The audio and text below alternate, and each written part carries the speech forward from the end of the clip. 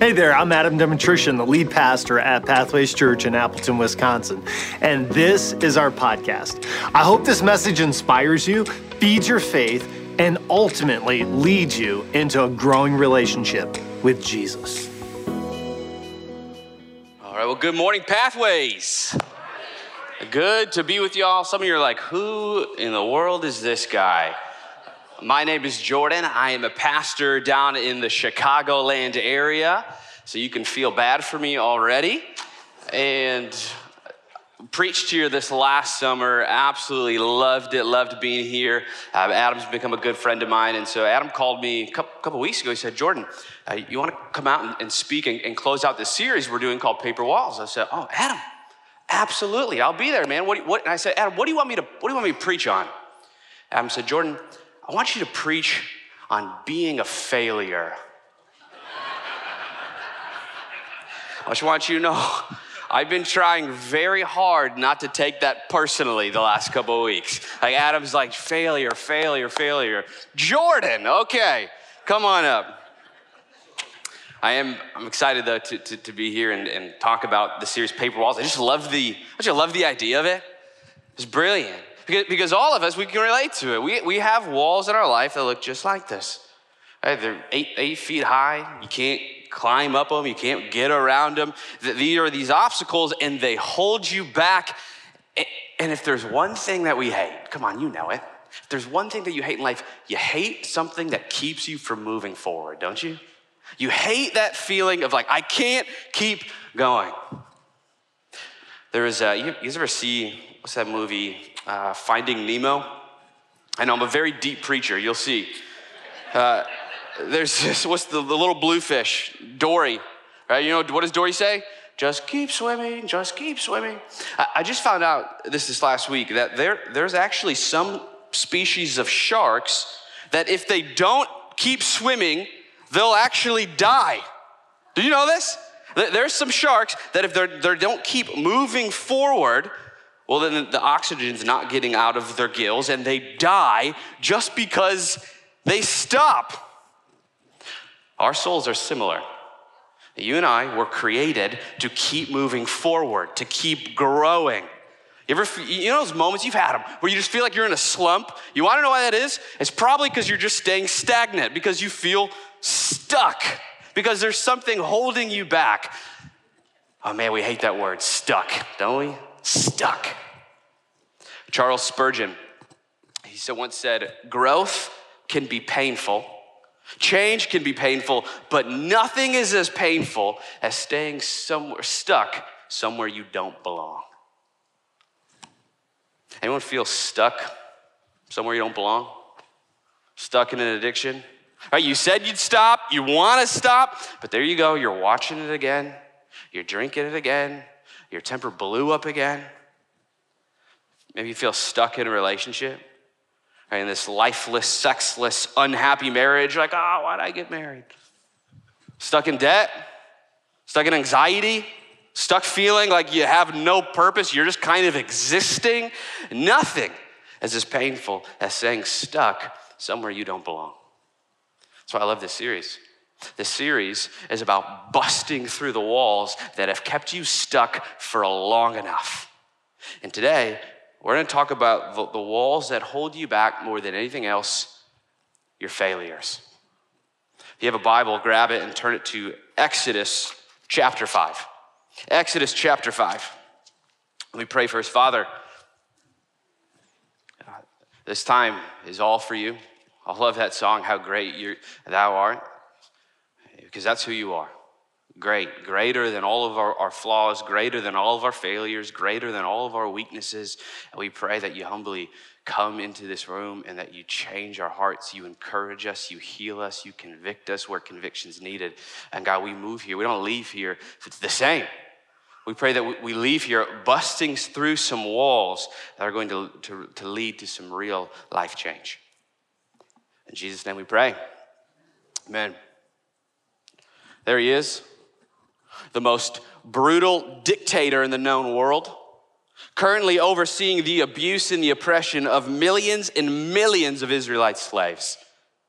There was no one that could tell him different. He's the king, he's the priest, he's the judge, he's the jury, and the executioner. There was not a man more powerful in the entire world.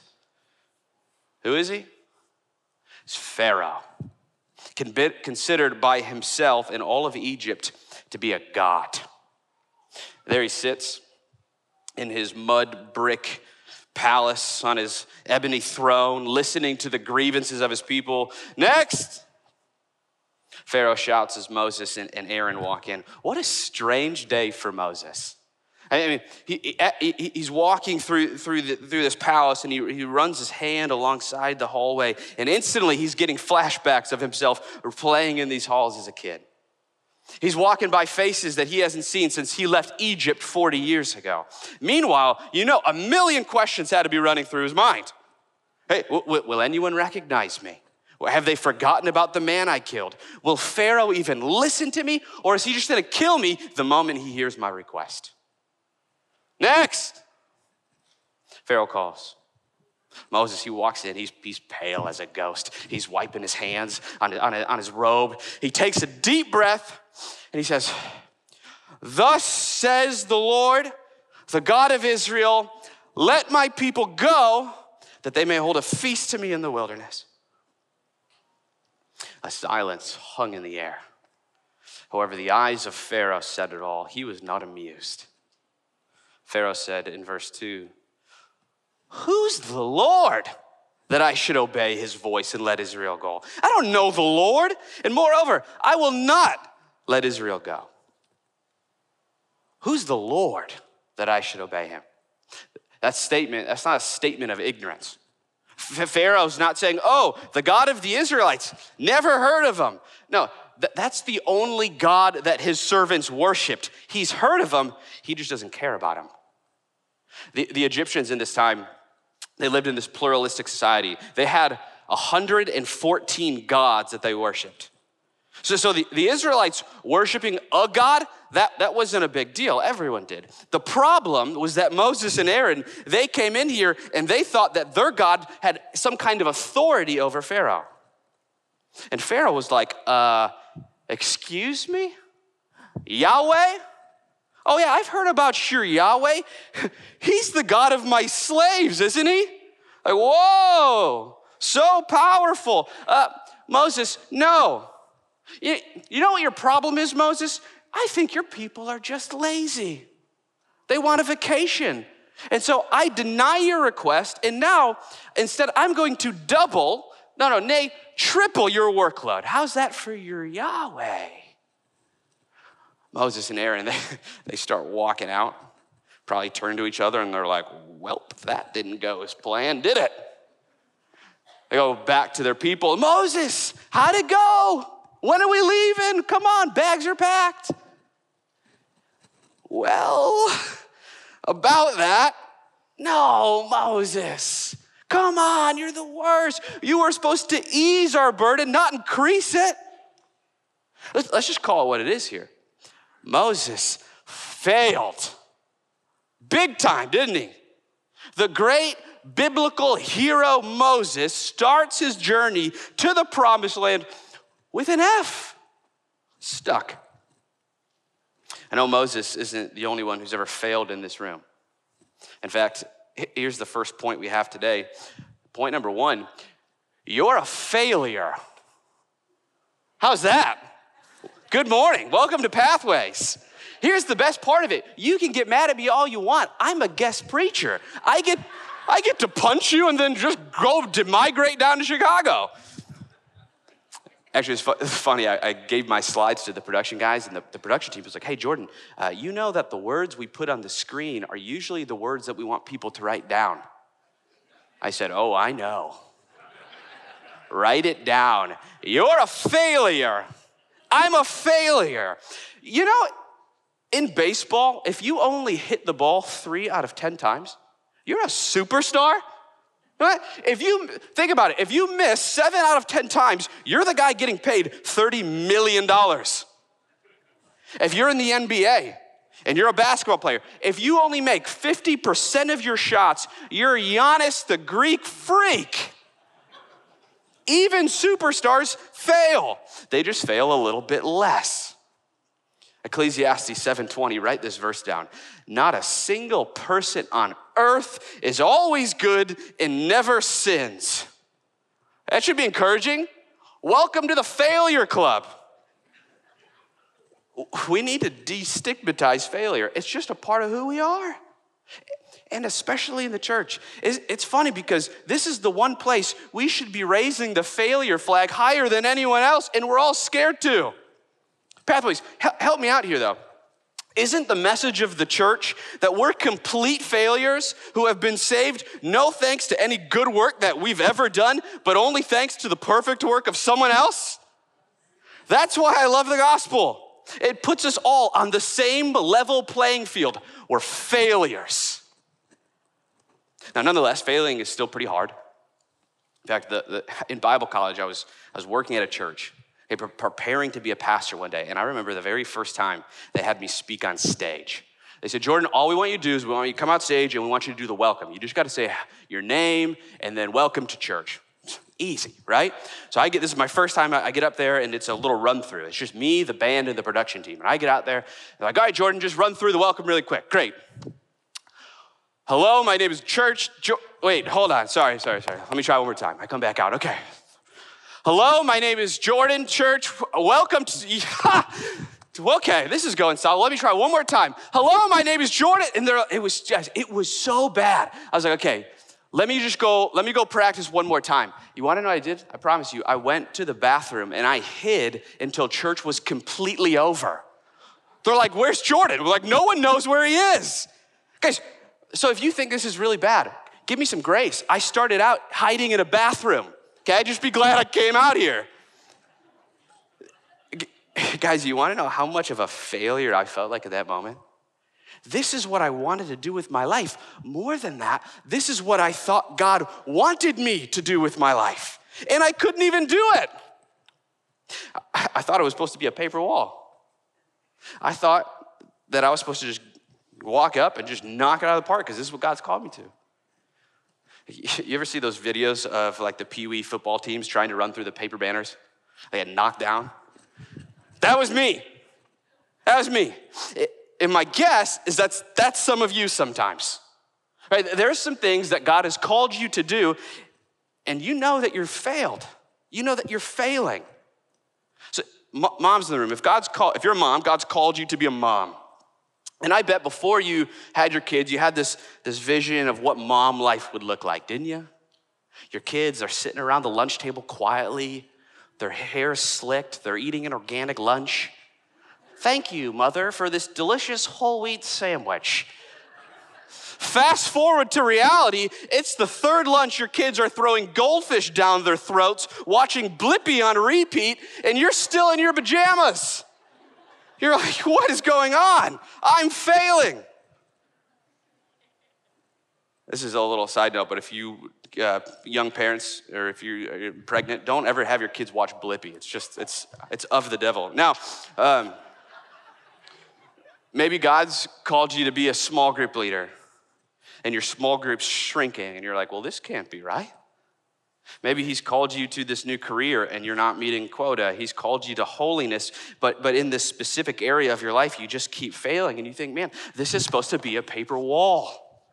That's what this whole series is about, right? You should be able to walk through these things. That was Moses. Watch what happens. Look at chapter 6, verse 10.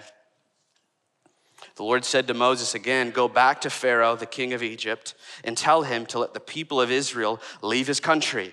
Verse 12, but God, Moses objected. My own people won't listen to me anymore. They don't like me. How can I expect Pharaoh to listen to me? I'm such a clumsy speaker. Moses says our favorite excuse, right? But God, I already tried. Come on, how many times have you used that excuse? God, I've already tried to read through my Bible, and then I get to Leviticus, and I have no idea what's going on.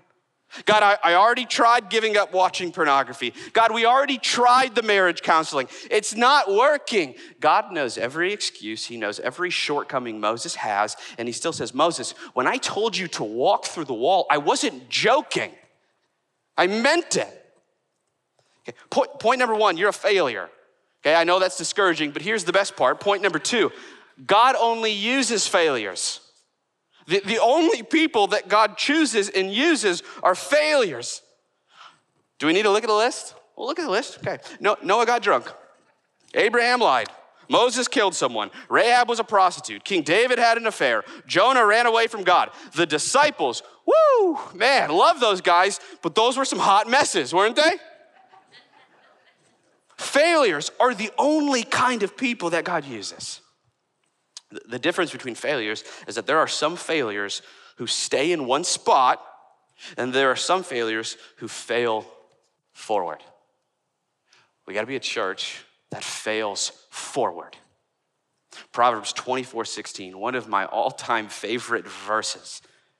The godly may trip 7 times. They may trip over and over and over and over, but they'll get up again.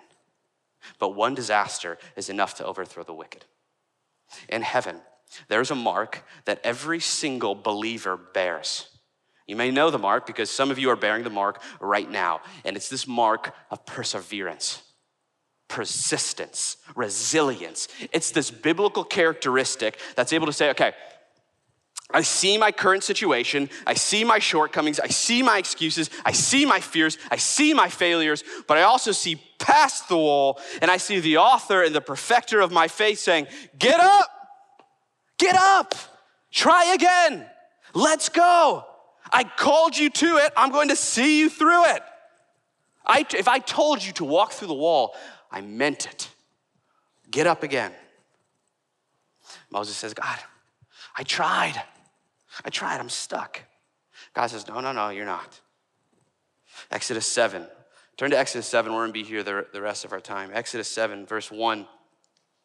The Lord said to Moses, see, I have made you like God to Pharaoh, and your brother Aaron shall be your prophet.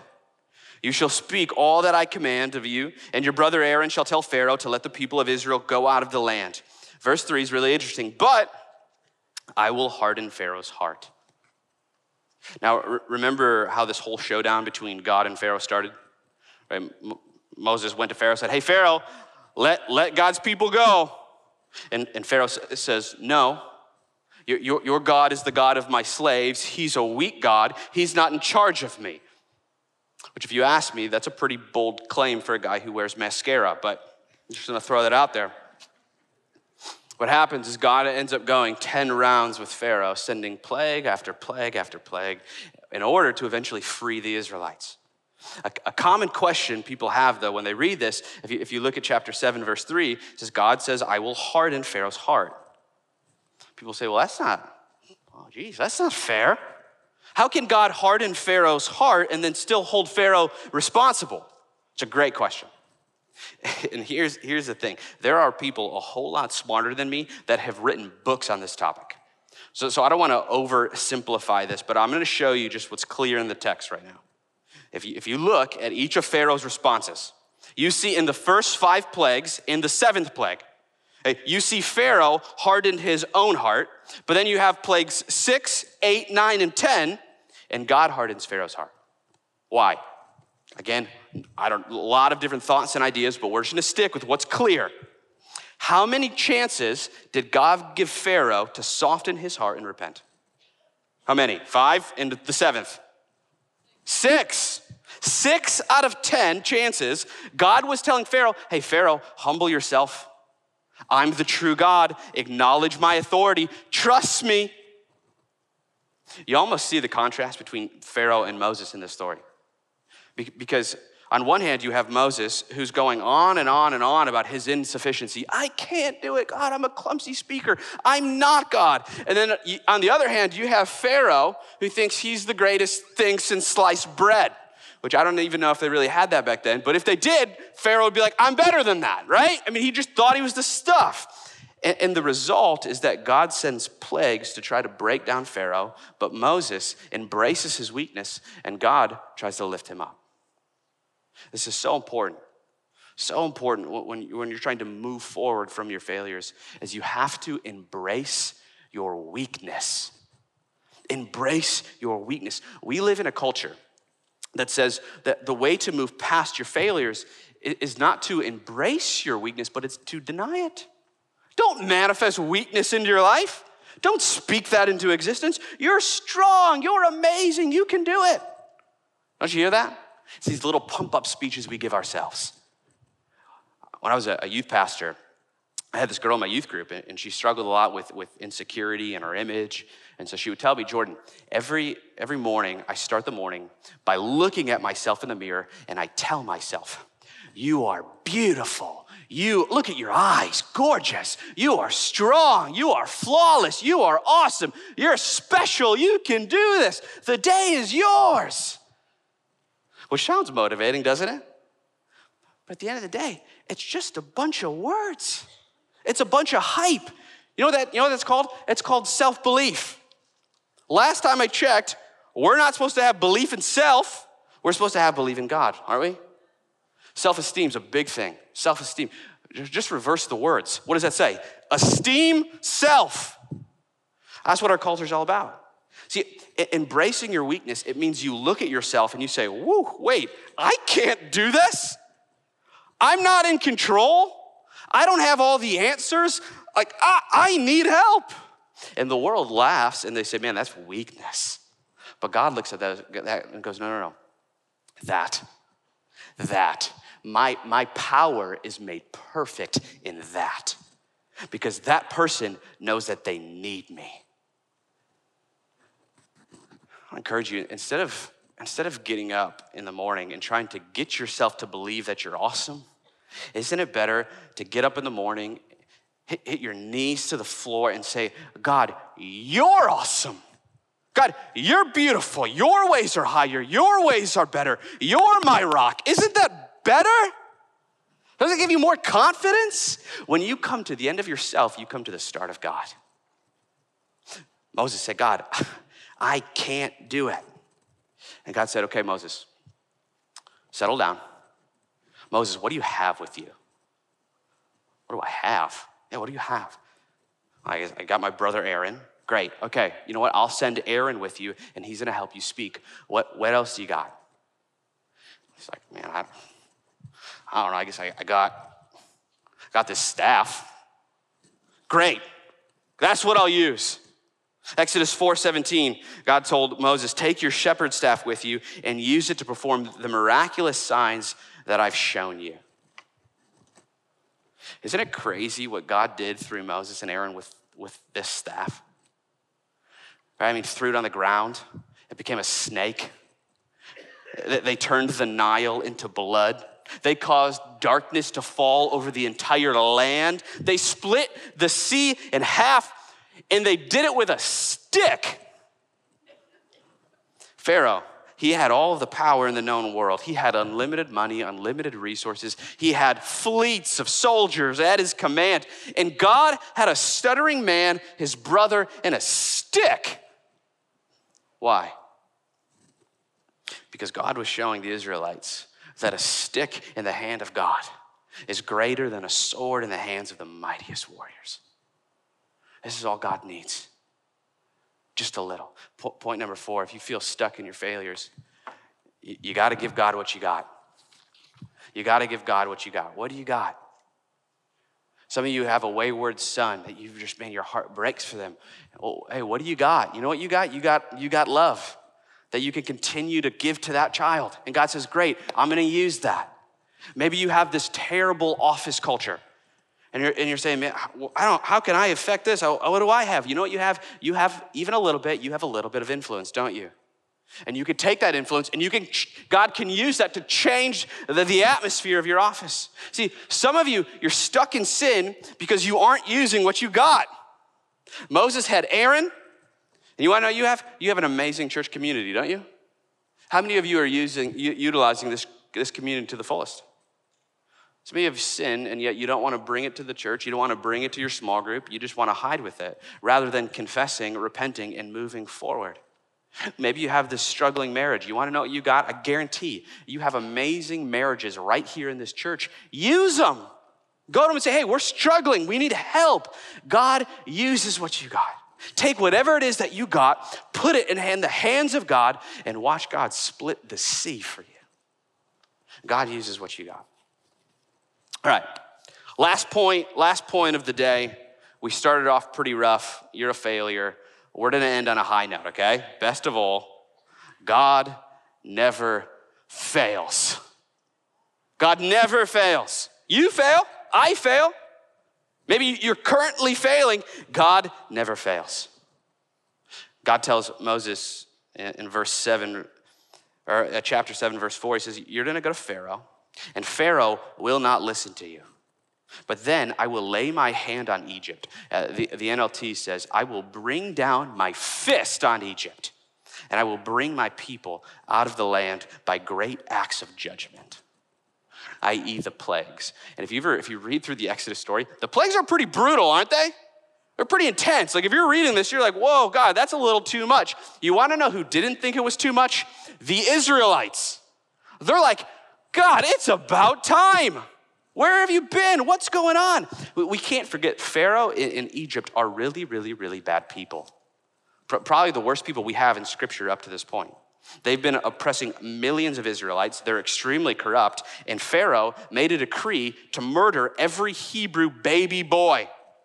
Don't feel bad for this guy. He's a baby serial killer. And so God, with the plagues, he was freeing these Israelites, but he was also doing something more than that. Verse 5, God says, I'm going to do all of this so that the Egyptians shall know that I am the Lord. Remember how we talked about how Egypt had hundreds of gods? It's really interesting if you look at it, as each plague was not only judgment on this evil empire, it was also God single-handedly defeating, dismantling, and humiliating the gods that the Egyptians worshipped. Osiris, he was one of Egypt's greatest gods. He was known as the god of the underworld. And it was said that his actual life, it came from the Nile River. You know what the first plague was? God turned the Nile into what? Into blood. It was basically like God just executed the Egyptians' greatest god, and now the Nile runs red of his blood. Come on, that's some Rambo stuff right there. That's awesome.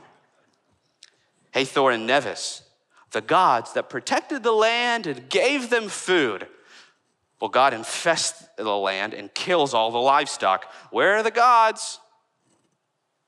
Sekhmet and Serapis, they protected and prevented from diseases. But all of a sudden, all of the Egyptians have broke out into boils and they're infected. Sekhmet, Serapis, where are you?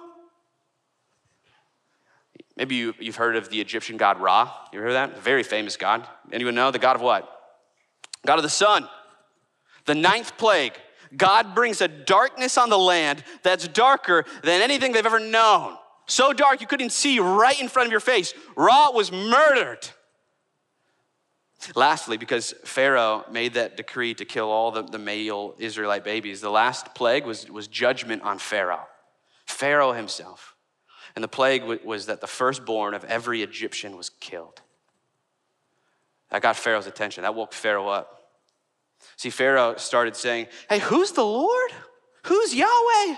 Who's the God of my insignificant slaves? And God says, I'll show you who I am. I'm the God that cares for my people. I'm the God who will not be mocked. I am the God who will go to extraordinary lengths to reach and save and love my people. I'm the God who never fails. It's easy for us to hear them. We're like, yeah, go God, right? Slay some gods, show your power. Egypt wasn't the only society to have false gods though, were they? Here's probably the most humbling, hardest part about these walls. A lot of these walls for us, they're false gods. And a lot of these walls, you want to know why you're stuck behind them? Here's the hard part. It's because you like it. It's because you love it. It's because you don't want to move forward because you think this is better than Jesus. You think that this God will protect you. You think this God will take care of you. And so you stay stuck. You can't move forward because you're still worshiping a God called greed, a God called Visa, a God called Amazon Prime. You can't move forward because you're still worshiping your pride. You can't admit to get help. You can't move forward because in your relationship with Jesus, because you're still hung up on the false God that's your boyfriend. And you're sleeping together and you know you're not honoring God and you're stuck. Come on, we have false gods. But the good news, I really believe this right now. I believe that God wants to slay some gods today. The God of lust, the God of greed, the God of envy, the God of substance abuse, the God of tax evasion, the God of adultery, the God of gossip, any God that is trying to keep you captive with empty promises and momentary pleasures. Look up here, they'll fail you. They'll fail you every time. You know this. The longer you've been a follower of Jesus, you're like, yes, I've seen it. I've tried it. It doesn't work. They fail you. But our God will never fail, right? In fact, 2,000 years ago, they tried to kill our God. You remember that?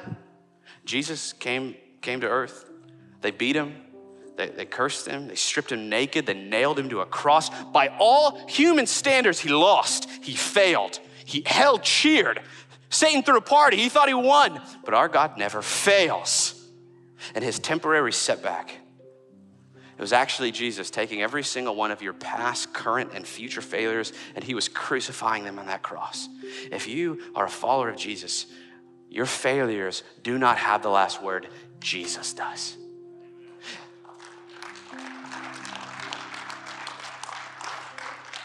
If Jesus has called you to walk through the wall, walk through it.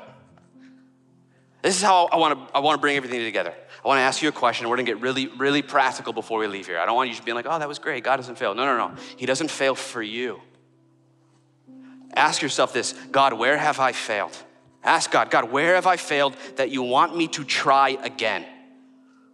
God, where have I failed that you want me to try again? Where am I stuck?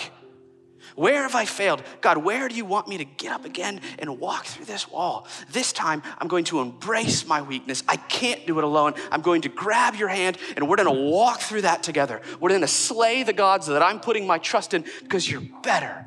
Ask God right now. We're going to pray right now. Father, slay our false gods. Show us right now the stuff that we're putting our trust in and the pleasure that we think is better than following you. Help our hearts, help our minds, help this church believe that you are the one true God who never fails. God, I pray for anyone in who feels like their life has just been defined by failures. Maybe in their marriage, maybe in their job, in their school, in the addiction. God, help them embrace their weakness. Help them run to you as their strength like never before. Lastly, if you're in here and you've never asked Jesus to cover your failures, the reality is you're still a failure. You need Jesus. If you've never called on Jesus to save you from your sin and be your God, there's no better time right now to walk through the biggest wall you could ever walk through. If you want Jesus to be your God, ask him, confess and say, God, I have failed. I need you more than I ever thought possible. If that's you, if you recognize that, if the Holy Spirit's been saying, hey, this is you, you're not following me, you don't love me, you don't trust me, and you want to change that today, can you just raise your hand as a commitment to God? Not to me, not to anyone else. This is just to you saying, hey, I'm following Jesus. I know that I'm a failure. I've seen it. God, I see that I'm trying to depend on my own strength. Yeah, I see those hands. That's great. But any more? I want to trust you, Father. Awesome. I see hands over there. Father, we thank you for what you're doing. And I love at Pathways, you all prayed out loud together. And so we're going to pray this together. Repeat after me. God, you're my God. You see me in all my failures. And yet you love me. You forgive me. You've chosen me for great things. I will walk forward in this life with Jesus Christ. In Jesus' name we pray. Amen. Hey, come on. Can we celebrate decisions made? Following God.